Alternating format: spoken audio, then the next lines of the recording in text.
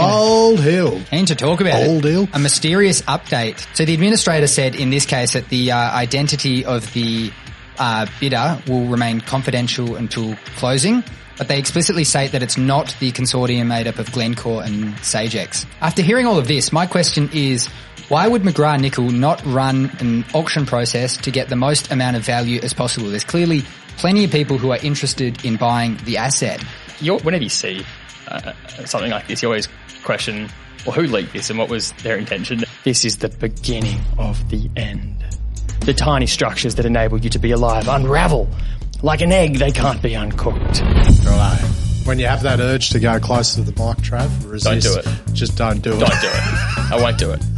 I can't hear myself when I... Trust me, you're getting hurt. Right, Money Miners, end of the week. Welcome to spring. JD, Trav, how are you, gentlemen? I'm doing well. How are you? I reckon you're looking sensational, if I may say so myself. Trav, have you Thanks, not mate. washed your Money in Mine shirt? What the fuck? I haven't. My washing's piled up, mate. I'm too busy working. So I've got to get some more because I've got to rip the one every second day. I won't lie, I've doubled this one up. Well, I was hoping to, even if I wasn't wearing the Money in Mine shirt, to be wearing my Hoodaroo hat. But then I keep remembering I sold it to Bryce Gower for $200. Yes. Good resale. Right, boys, what do we got installed today for the end of the week? We've got a good one. We've got we're going to touch on Fortescue. The revolving door that keeps on giving. Yeah. We've got a bit on Alita Resources, which people will remember as the owner of Bold Hill. And then what else have we got? You're going to do a bit of a dive on AuTECO. AuTECO. They've purchased a copper gold project in Newfoundland, so we're going to get in the weeds Canada. of that. Probably irrelevant weeds of underground mining, considering it is purely an exploration play, but we'll get into that. Yeah, Excited, we'll touch on our dear friends at Sayona. And then we've got a little segment on NextGen, the big developer of the Rook I uranium deposit in Canada. Very good. Right, let's get into it. Partners today, our great friends Terra Capital. Thanks to Dylan Kelly for the rare earths thing. That went absolutely off like a frog in a sock, that one. That was bloody sensational. Yeah, if you haven't watched that one, go back and watch it. It was great. I learned plenty. Oh, yeah, well, we re-listened to it and obviously picked up on a lot of stuff that, because there's so much information to consume, and he'd done it so well. So it was really bloody good. I think it's a must listen if you're considering dabbling in the rare earths, investor universe, because it's just so much noise and very little signal. And I think Dylan does a great job of kind of articulating the pitfalls of what to look out for in that space. Yeah, all the complexities in and around it, right? And bloody speaking of beers at 1 o'clock, we are catching up with Anytime Exploration Services. Seamus Murphy, we're meeting the man in the flesh. You just make the segues happen. Can't wait to bloody suck down a Swan Draft for lunch. Anytime Exploration, anything, anywhere exploration. He's your man. So, boys, Beautiful. Let's get into it. Fortescue, you would define it as a tumultuous week. You sure would. So last night, if people didn't see it, the CFO, Christine Morris, exited. That was only a few days after what we'd spoken about, Fiona Hick, the CEO, leaving. And then on the back of that, the share price down 6%. Granted, they did write down a bit of value relating to their Iron Bridge project as well. And on today's announcement, you've got the share price off another 5%. You've also got Guy DeBell, who had, after 5 months, stepped down as CFO of FFI, but he was still on the board. He has now left the company and joined Tivan. So the AFR have reported that Christine's tenure at the company was 2 months and that she's now the 11th executive to leave within 3 years at the company. Yeah. Mate, this is a story that's it just gets juicier, I think, by the hour almost. There's just something new that's popping up with Fortescue. There's so much coverage. The front page of the West today, not a favourable headline. There's some hilarious AFR articles out there comparing Twiggy to Al Pacino, and the photo comparison will flash up on the screen is something to witness. Like the AFR, they report the 11th executive to leave in 3 years. I think the number could actually be higher than that. Let's pull up Fortescue's 2021 annual report. This is a document, keep in mind, that came out just 2 years ago. Let's look at the executives on the page of that report that says executive team. So I'm using their definition of the word executive here. Executive team. And I think let's just take a look at them. There's 11 people on that slide. Let's see where they are now. So Elizabeth Gaines, she has left her executive position as CEO, but she's still on the board. I'm going to put a cross on her saying she's left the executive team. Ian Wells departed 31st of January this year for time with the family. Danny Goman left the Director Sales in August 2022 to become Senior Advisor to the CEO, a role which she departed within 6 months' time in February 2023. Derek Brown departed June 2022, and these days he finds himself working in MinRes's lithium business, which is interesting. Tim Langmead left in November 2021. Linda O'Farrell left December 2022. Her previous role as an executive there was Director of Fortescue People, and very interestingly, she's now running her own organisational culture business. Fernando Pereira, he departed in April 2022. Like Derek Brown, also finds himself working in MinRes's lithium business these days. Alison Terry departed February 2022, now a Ned on various boards, and Rob Watson left in December 2021, is now retired. So, yeah, I mean, like 9 of the 11, if you include Elizabeth Gaines, have left the executive team there. But let's just keep in mind that's not the only number, because there's people who've come in to fill these executive positions that have left in short notices as well. So you've got to throw in Fiona Hick, Christine Morris, Felicity Gooding, and Guy DeBell, who all came later and have since departed or announced their departure too. So in my numbers, that's 13, not 11, 13, if you include Elizabeth Gaines. So you could go 12. Yeah. Elizabeth, that's a bit of a 50-50 one, I'd say. Yeah.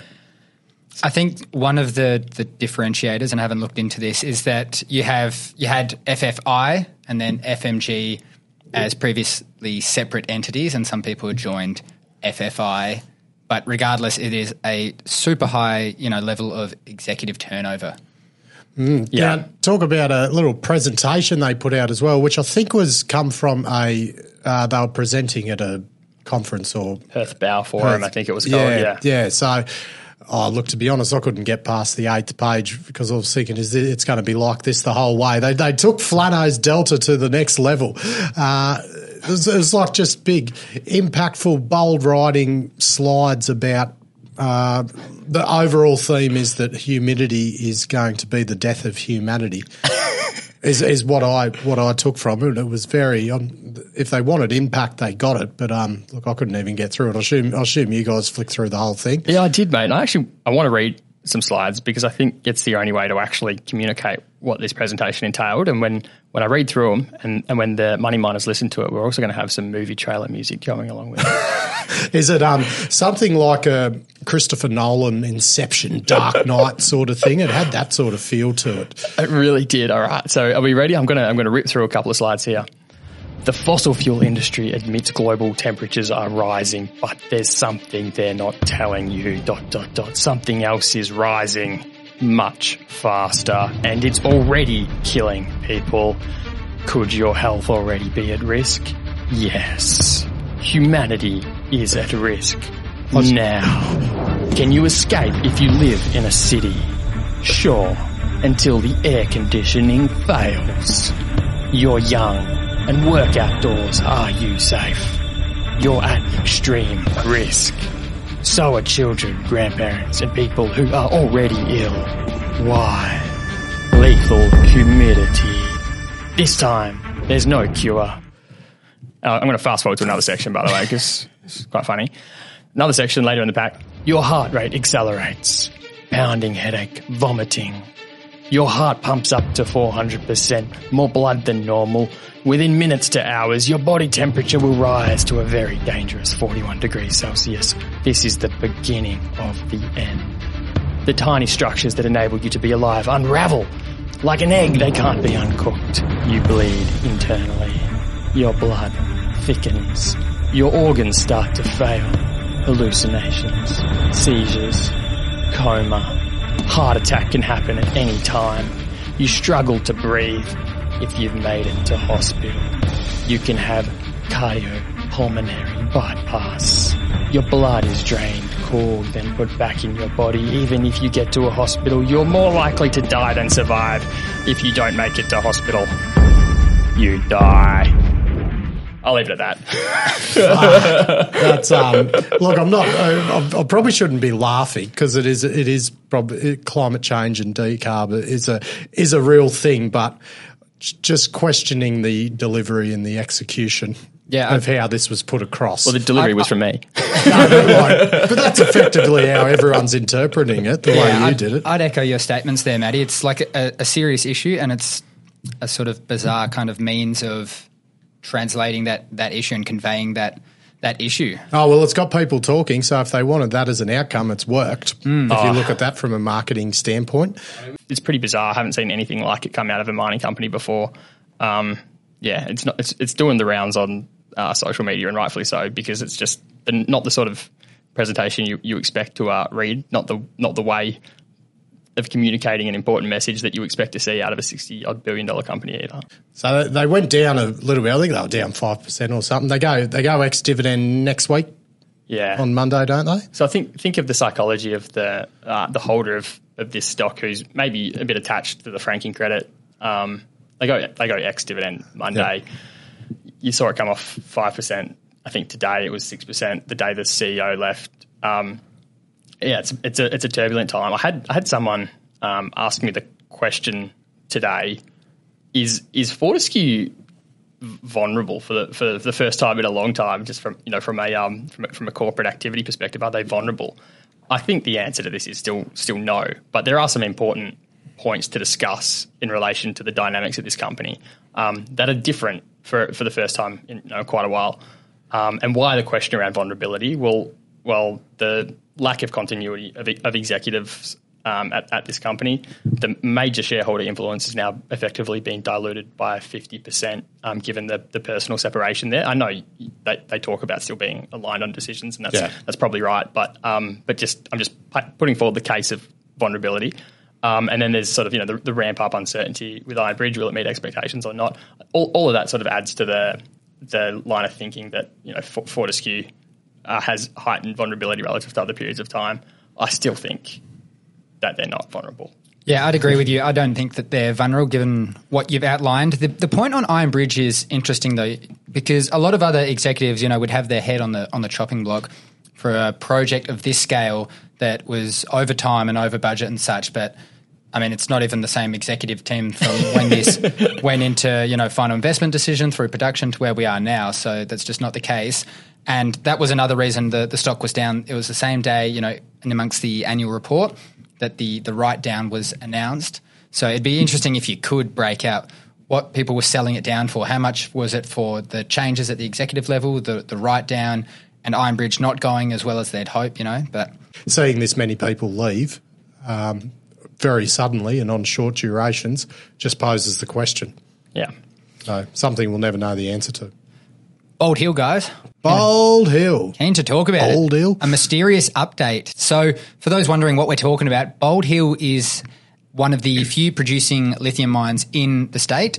The owner is Alita Resources. So they actually went under in mid-2019.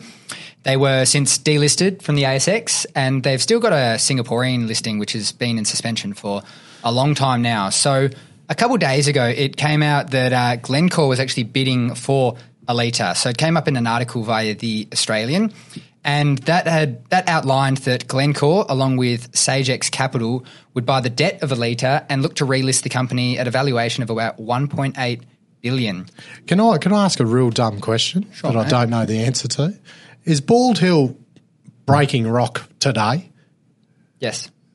It'd be interesting to just talk to someone that works there right now. Isn't it mysterious that what I understand, it's at a significantly reduced capacity. But there is people working there as we speak. Yeah, because there was a whole kerfuffle about them selling spodumene at a far below market rate so that they, didn't have to pay the full royalty for lithium spodumene exports. It's like a bit of a CIA operation. Yeah, so the article read really interestingly. You get the impression, and it was kind of explicitly stated in certain parts, that Glencore weren't getting any traction. So you could kind of infer that somebody from the bidding side had perhaps leaked some documentation because they weren't getting traction with the administrators. That's McGrath Nickel. So the article stated that they would go in, they'd buy the debt, and then once all was said and done, there'd be 15% equity owners in the company. And that sort of implies that the previous equity holders wouldn't be completely wiped out, which would be music to the ears of the brokers who are paying legal bills at the moment to, kind of ensure that their legal bills aren't spent in vain, and that they do maintain some equity ownership. And then yesterday we got another update. So the headline for this one was Alita's Bald Hill will be sold to an unnamed buyer, says administrator. So what they outlined is that the company would be placed into liquidation, and then that would allow the administrator to enter an agreement to sell the assets to a secret bidder, which is kind of weird. And this came out. So McGrath Nichols is the receiver who posted this, and they're not a nickel company. It's NICOL. Because when you first told me, I'm like, who's the nickel mob that's buying? That's putting lithium into a hopefully, you never have to deal with an administrator or receivers and managers. They're the people you don't want to have to talk to. Yeah. So some people might be wondering what's the sort of difference between an administrator and a liquidator. Essentially, when an administrator has a hold of the company, they're still trying to run it and get it going. It's got some sort of protections around it, whereas the goal of a liquidator is to close the company and sell the assets. So there's also another role, and that's one of receivers and managers. So yeah, we'll have to pull that apart at some stage. Yeah, plenty of other intricacies in and around it, but as those sort of titles relate to what's going on at the moment, that's the sort of definitions. So the administrator said in this case that the identity of the bidder will remain confidential until closing, but they explicitly state that it's not the consortium made up of Glencore and Sagex. So they also say it's a completely unrelated party, which is kind of relevant because you've seen Ostroid and, related parties, directors in common, try and bid, and that's what FIRB rejected when we first spoke about it a month or so ago. So after hearing all of this, my question is, why would McGrath Nickel not run an auction process to get the most amount of value as possible? There's clearly plenty of people who are interested in buying the asset. It is, granted, a bizarre situation in which a company and the value of a company goes up massively after going into administration. That is a very unusual case, but it's just going to be fascinating to see who the bidder is and what price is paid, and hence if the previous equity holders would get any return. It's worth looking at this one with curious eyes, I think, JD. I mean, when that article in The Australian came out, it was a bit odd for a lot of reasons. The headline, Glencore bids for lithium mine at Alita. It was sort of like, whenever you see something like this, you always question, well, who leaked this and what was their intention? And one theory you could have is like, would Glencore have any incentive to leak this line of thinking because they felt like they weren't getting let in to look at the process? So I wonder, and then you get this announcement that a deal's done, but the bidder is unnamed. It does pose the question: what sort of process has been run to maximise value for creditors, and if there is some residual claim for also for equity, I know equity holders think that they have some claim to it as well. So it poses the question about the process here. I'm curious to get more information and really find out how things have unfolded here and who this bidder is and what sort of process has been run by McGrath Nickel. Did the documentation sort of inclined that the deal was done? It did, yeah. Which is fascinating. I couldn't agree more with what you said there, Trav. So, Maddie, I've got one for you. Now, you love prediction, and I think this one will be good fun because we shouldn't have to wait too long for the outcome. We should find out fairly soon what the outcome is. The question is, who is the mysterious bidder? Well, bidder, so it didn't say bidders, so you could say one party. Yeah, that's an interesting take. Are you implying it could be a JV type? Well, if it was maybe the bidders would be bid as a JV and they'd be still known as a bidder. So yeah, I think it could right. be still. So look, who's in the area that sparks to mind? You've got the West. No one's in trading halt, by the way, so can't be an ASX co. Can't be an ASX co. No, they'd announce it. I'd imagine it'd be Oh, so that because you got technically Wesfarmers would go into a trading halt, but SQM mightn't unless SQM were one of them. Wesfarmers might not if the ultimate acquisition price is sort of deemed immaterial relative to the existing value, then they wouldn't have to. So that I guess that brings in Wesfarmers, SQM as a possible. Yeah. Like Min, this would be material for MinRes? Maybe on the it would have to be. Yeah. They're talking about spinning this thing out into a $1.8 billion company. Like the other Is natural that gas. only but if the company deems it material There's themselves? some threshold test, I believe. I Yeah. think it's about 5%, but I can't remember. As in the value of the transaction to your market cap? Yeah. Or EV or something? About that, yeah. Yeah, right. The other natural guess would have been Allchem, who we discussed earlier in the week picking up tenements in and around Bald Hill. So Albemarle. yeah, I mean, could be. They're busy in WA. Yeah, I suppose because Albemarle were, even though they're downstream, they were still going for Liontown by themselves. So they've a track record of putting in a bid. So pretty much it could be fucking anyone. Sort of got so pretty much if we have to get it right from this list. So you got Wesfarmers, SQM, you got Minres, you got Allchem, you've got Albemarle. Geez, would you throw Develop in as a bloody specky? Yeah. Yeah, But then they'd be in a trading hole because definitely material to them. whoever it is, yeah, I'm just keen to find out, keen to learn more. There's a lot happening in that area. A lot of companies want to have a bit of a say in what's going on in that region. And hopefully the administrators have maximised potential value on the table. We've got some more news from one of our favourite companies, Sayona. So this bit of news. The way you say it. So we found out that the interim CEO, James Brown, who was previously the non-exec director, became interim CEO when Brett Lynch stepped down with immediate effect earlier in the week. He's actually got another job, so we didn't mention it at the time, but he is the MD at Marilla. We're not talking about 5-inch here. It's nothing to do with 5-inch. So, yeah, it's interesting. It's very Elon Musk-like of him to take on multiple managing director / CEO type roles, and we just hope he can manage that workload. The company, Marilla, that is, put out an update saying that his work at Sayona won't impact his work at Marilla. Well, I was talking to a very reputable person in the finance industry, research analyst, about the Sayona thing, probably provided a different perspective for me, and I guess you boys might be able to dial in on this one. It's about the Sayona, the big drop after Brett Lynch resigned for personal reasons. Look, what's it say about the company? His view was, look, it is limited to the boardroom, and from the discussions with Piedmont and as well, ramp up was going good, and it sort of opened up the opportunity for maybe consolidation of Piedmont and Sayona to, get rid of that horrendous offtake that is in place from Sayona to Piedmont. What do you boys think of that? What's your take? It's a different perspective than how you presented it the other day. So you go, Trev. I'd push back on the consolidation rationale because it's a horrendous offtake for Sayona for the benefit of Piedmont. They get to buy their concentrate for an upper bound of $900 a tonne. That's great for them. Why would you want to experience more of the cost by consolidating? Yeah, there'd be a bit of value destruction. Yeah. I guess in there. It was also interesting for Piedmont. Yeah, and they had put out an update which gave us a bit more colour, which we can get into at some point, on how the offtake and all that's going earlier this week. So it wasn't all doom and gloom anyway. All pending ramp up. Yeah. Well, that's the other bit, right? Not all.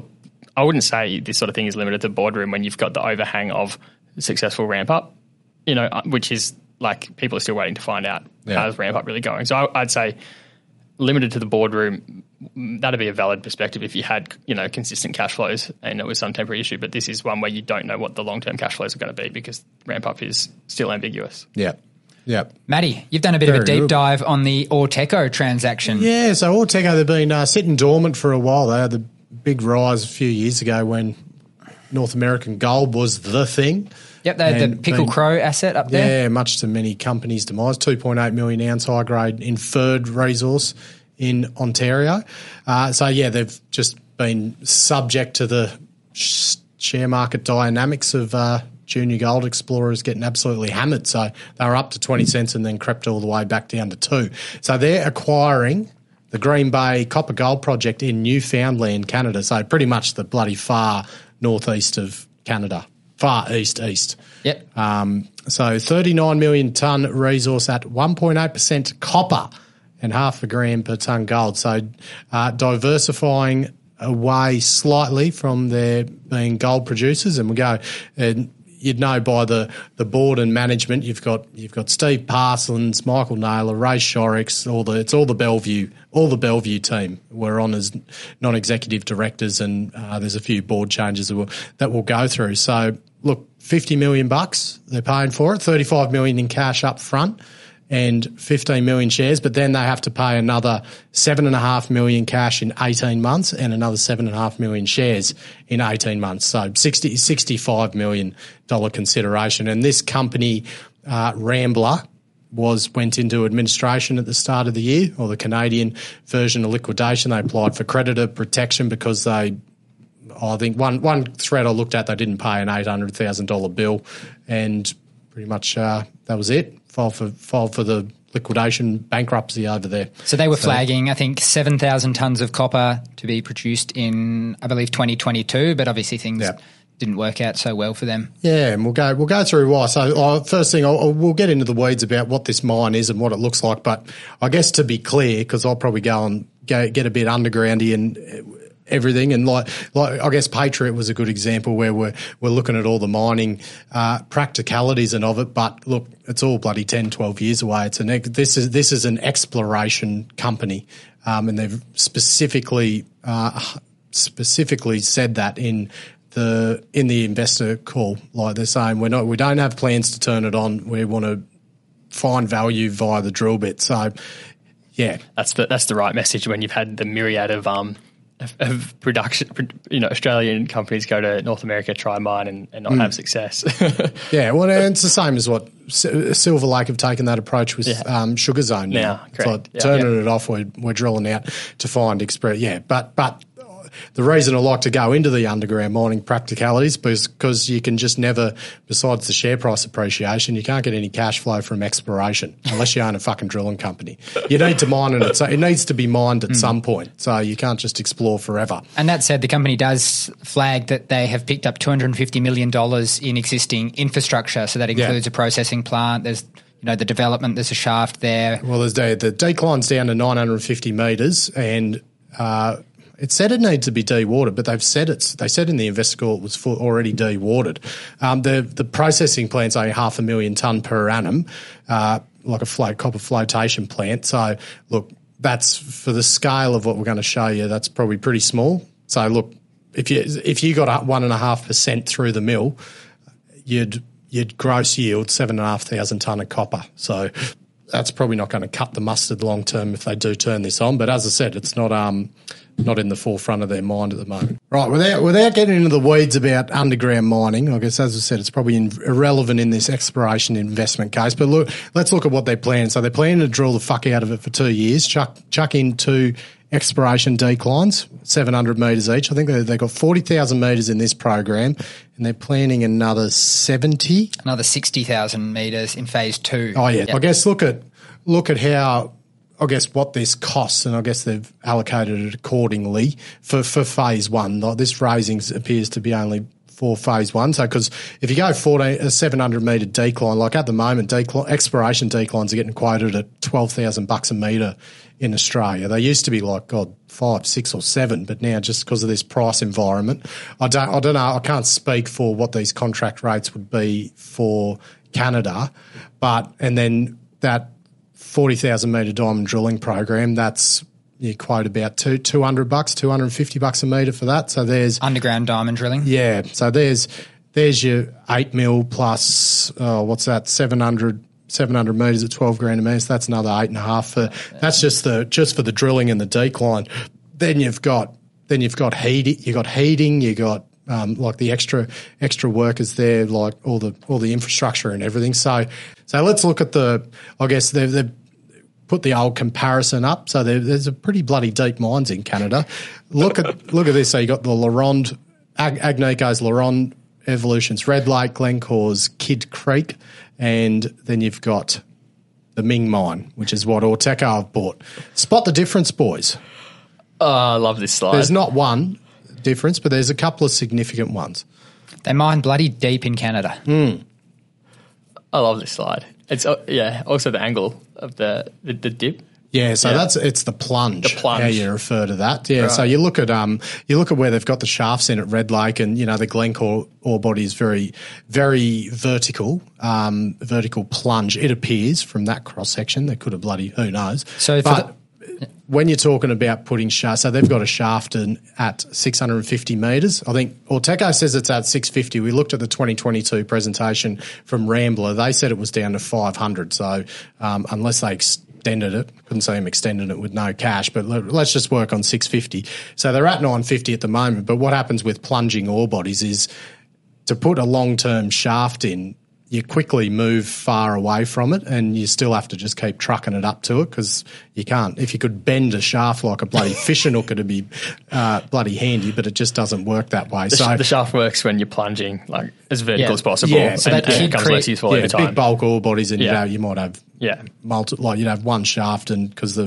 deeper they go, the further you get away from it, and you can't to horizontally tram to it on the level to develop that far. It's just not practical. Yeah. The ore bodies at LaRonde and Kid Creek are much more, amenable to shaft stuff. So, but if you got the shaft at 650, that's 650 metres. You don't have to haul it. I assume that is a hoisting shaft that is still in operation. I didn't get any info on that. So, is it the first time, Matty, you've seen a mine that's nearly a kilometre deep, sort of marketed as shallow? Marked as shallow. Yeah. Have a look at it. Yeah. So for those listening on the audio, the other three mines, one goes to 3,100, one to 2,600, and the other to 3,000 metres. So I know that LaRonde mine, from what I've heard, geotechnically at that depth is very, very seismic due to the depth. So there's a few of them around. Kerr Addison's another one. I forget, but they go pretty deep there. That's why they've got shafts. So, and there were a couple changes at a corporate board level, right? So Steve Parsons is going from non-executive director to managing director. Darren Cook, he'll remain as the CEO, and Michael Naylor is going from non-executive director to executive director. So, and obviously I Google these things because I'm like, what the fuck's the difference between a non-exec and a exec? Pretty much an executive director is part of the day-to-day running of the operation, where a non-executive director is not. Same as a non-executive chairman and an executive chairman. I'll tell you what question I've got for you that I don't think we'll be able to answer clearly is, why does an exploration company need both an MD and a CEO? We'll have to ask him that one. Let's break apart the transaction cost. So you touched on it there, Matty. Yeah, so $50 million total. They did mention that 35 million in cash and 15 million in shares up front. So that's what this $50 million raise they're doing is for. So that's for the cash component, and then they will do a direct placement for that 15 million worth of shares. But yes, the interesting one when you've got a time-based time-based consideration payment to follow. So $7.5 million cash has to be paid on the 18-month anniversary of completion of the deal, and another 7.5 million shares. So look, the 7.5 million shares could be, correct me if I'm wrong, that's just a direct placement shareholder vote. But to raise that 7.5 million in cash, that requires new equity raise. And new equity raise. Yeah. So one of the terms is that if the shareholders don't approve it, they just have to make the payment in cash. To your point, Matty, on the script being attractive to the vendor, if that's the narrative, you want to look for escrow in the deal terms. You want to look for the vendor is happy to escrow their shares for 2 years' time, something along those lines. You do a Control F escrow. Comes up. You did, didn't you, Trav? Comes up with nothing. Yeah, it would be bizarre for a company in administration. Oh, yeah. Couldn't find anything if they were escrowed or we don't know. I think that's the thing you just have to factor in with this stuff is, like, if there's not an escrow, then you're left trying to have to deduce the real intentions of the vendor. And is that more overhang as well? Yeah. So I guess the question we're posing is, once Rambler get a hold of these $15 million worth of shares, are they going to be an immediate seller to realise the cash? Yeah, who knows, right? Like, I don't know. Maybe there's reports that it was a hotly contested asset, and the scrip consideration was an important part of the party who won because they wanted exposure to the upside. But when that's the narrative, you want to see escrow. It just gives you certainty as a shareholder that you can be alongside them and not having to bid up their stock. look, that time-dependent payment in 18 months, they have to pay that not based on production and will be forced to raise new equity for it. So, and we'll go through, I guess, where the proceeds are going and how much I think that that's going to actually cost to do it. It's hard to think that there could be any worse time for a gold exploration company to raise money than this right now. So hopefully it's easier in 12 months' time. Yeah, well, that's true. And, yeah, they might be able to raise it a lot better value than they are. Copper company, Trav. Sorry. Copper gold. Right, let's talk about the ore body. So you look at a bit of a cross-section we'll bring up here. So they've got this upper VMS zone, which is the thinner and higher grade, and then this lower footwall zone. So that's the bulk area. And you see on the thing here, the decline's gone down significantly further on the upper VMS, the higher grade section, hasn't progressed on the lower footwall zone. That lower footwall zones are like lower grade but big tonnages. Any questions on my bloody rant, boys? No, that was great, mate. There would be a few questions that I'd pose to the company that I'd love to sort of hear. Trav, you touched on it being quite a competitive process. It'd be interesting to... That's Remus, yeah, I don't know. It'd be interesting to see, what sort of got them over the line. We could go a bit deeper, I guess, on Rambler and what it was exactly that put them into administration, but it's good to see that these guys have come in. They've got a very different outlook on what they're going to do. They're not going to try and turn it on. And like one of you guys said earlier, it's kind of reminiscent of what a lot of the Aussie companies did, and we'd really want to hear the plan as to what really differentiates them and why they're not going to fall into the same sort of pitfalls that many of the Aussie companies did when they went to Canada. And I think they've got a pretty good plan around that. They're not going to go try and turn it on straight away. Yeah. They've got a huge drill program, very sort of similar to what Silver Lake did at Sugar Zone, except they're not going and turning it on, having that 18 months or 2 years of, mediocre performance before, putting it on care and maintenance, saying we're going to put $35 million into the asset itself, develop it, drill it out and everything. So I'm a bear on just Aussie gold mining in Canada. I just think we don't have a competitive advantage operating there. And so I'm just a perma bear on that, especially when we buy it from the Canadians who went broke mining from it. I just don't think that we have a competitive advantage trying to do that. Yeah. One thing I think the company might say to counter that is that the asset is in itself a sort of option on copper prices, just a good way to sort of play that. It's very, very dependent on the market getting better because, I suppose where everyone's far before, especially with a time-dependent asset, the market's actually got worse and they've got to the point they're raising it even lower money just to pay the next milestone payment. So if we're somewhere near the bottom right now for juniors, God, you'd hope we are because it's a bloody shithouse out there for them. You'd hope that the market turns around, they build a resource and then they're raising at a much higher price and nowhere near as dilutive for shareholders. Getting in at a good time in the cycle. That's what's killing all these companies at the moment is raising at these bloody 2-year lows. So let's hope that hope they bloody make it work. That's it, mate. It's some bloody good stuff. Next gen, boys. One for the uranium bulls. It sure is. So some people might wonder what we're talking about. Next gen, so they're a Canadian uranium developer. They're progressing the Rook 1 project. Did you say Canadian uranium? Uranium? Did he say? I thought he said Canadian uranium. We'll have to play it back. So their project is in Saskatchewan, kind of in the middle of Canada, and they've got the Arrow deposit, which is 3.7 million tonnes at 3.1%. 3.1%. Yeah. So it's radioactive. It's massive. They've got their primary listing on the TSX, but they've got a secondary listing on the New York Stock Exchange, as well as CDIs here in Australia on the ASX. Did Langers mention these in our chat with him? They did. Yeah. He did, yes. So on a fully diluted market, on a fully diluted basis, they've got a market cap of 3.8 billion Canadian. So just massive. The company sort of markets the project as the largest development stage uranium project globally. And I think this sort of checks out, like you said, the guys at Terra know about it. I think a lot of natural resource investors would say that sort of statement is fairly accurate. So it's been a bit of a mystery to me why this company often gets referred to as literally the best undeveloped project in the world because of its how amazing its grade is relative to the peer group of undeveloped uranium projects. It's just like night and day. But it's been a mystery to me why it's sort of just not in development yet, why it hasn't been picked up by a corporate and it's not in development yet. Is that all related to permitting, JD? Permitting would be a huge deal. This is a uranium mine. Uranium mines all around the world, well, this is a to-be uranium mine. And uranium assets all around the world have been notoriously hard for a long time to get into development. And as well as that, the uranium market hasn't been in such a sweet spot for the better part of the last decade. So I think that all plays into it.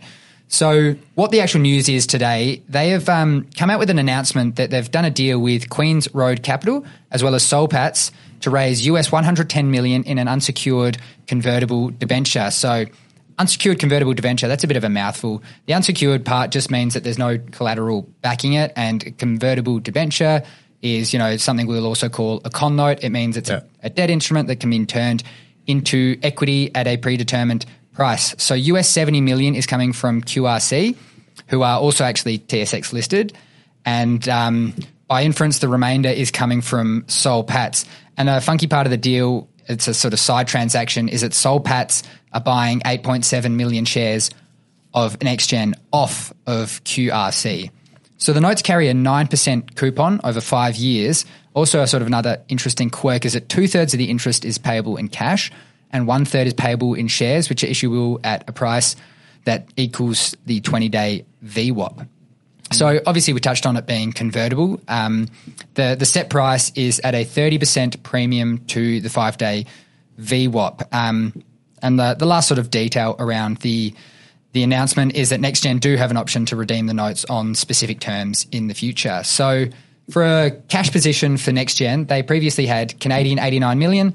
This US 110 million will get them at a pretty healthy cash balance. And to your point earlier, Trav, permitting is what we're waiting for. Just reading this, JD, Queen's Road Capital convertible undeveloped project, I'm pretty sure we saw them pop up doing a very similar thing with Adriatic. Adriatic, we did. Yeah. Yep. It's an interesting one. You were showing me this company the other day, and just you've been monitoring the trades, and you're looking at some anomalous volume, what looked like anomalous volume there, and sort of wondering, like, the share price is going up, there's a bit more activity. So those CDIs, the Aussie listing, has had a bit of a tick up in volume over the past few weeks. It barely used to trade, and that's sort of ticked up. And you've also had sort of good rhetoric come out around the uranium in general, the spot uranium price, and then in and around what permitting could look like and timing of permitting. Maybe people are starting to warm to it. Hopefully. It's one of those projects you'd love to see come on them. Yeah, the impact on the uranium market would be, it can't be understated. Beautiful. We've got a couple sponsors to thank as we wrap up the Friday afternoon. We're about to go have beers with a couple of them too. Thanks a lot to Terra, Anytime Exploration Services, K-Drill, Top Drill, and JP Search. I thought I'd just let you do all of them, JD. Yeah. You had me out to roost there. Thanks a lot, guys. Beautiful. Cheers, Money Miners. Have a great weekend. The information contained in this episode of Money of Mine is of general nature only and does not take into account the objectives, financial situation or needs of any particular person. Before making any investment decision, you should consult with your financial advisor and consider how appropriate the advice is to your objectives, financial situation and needs.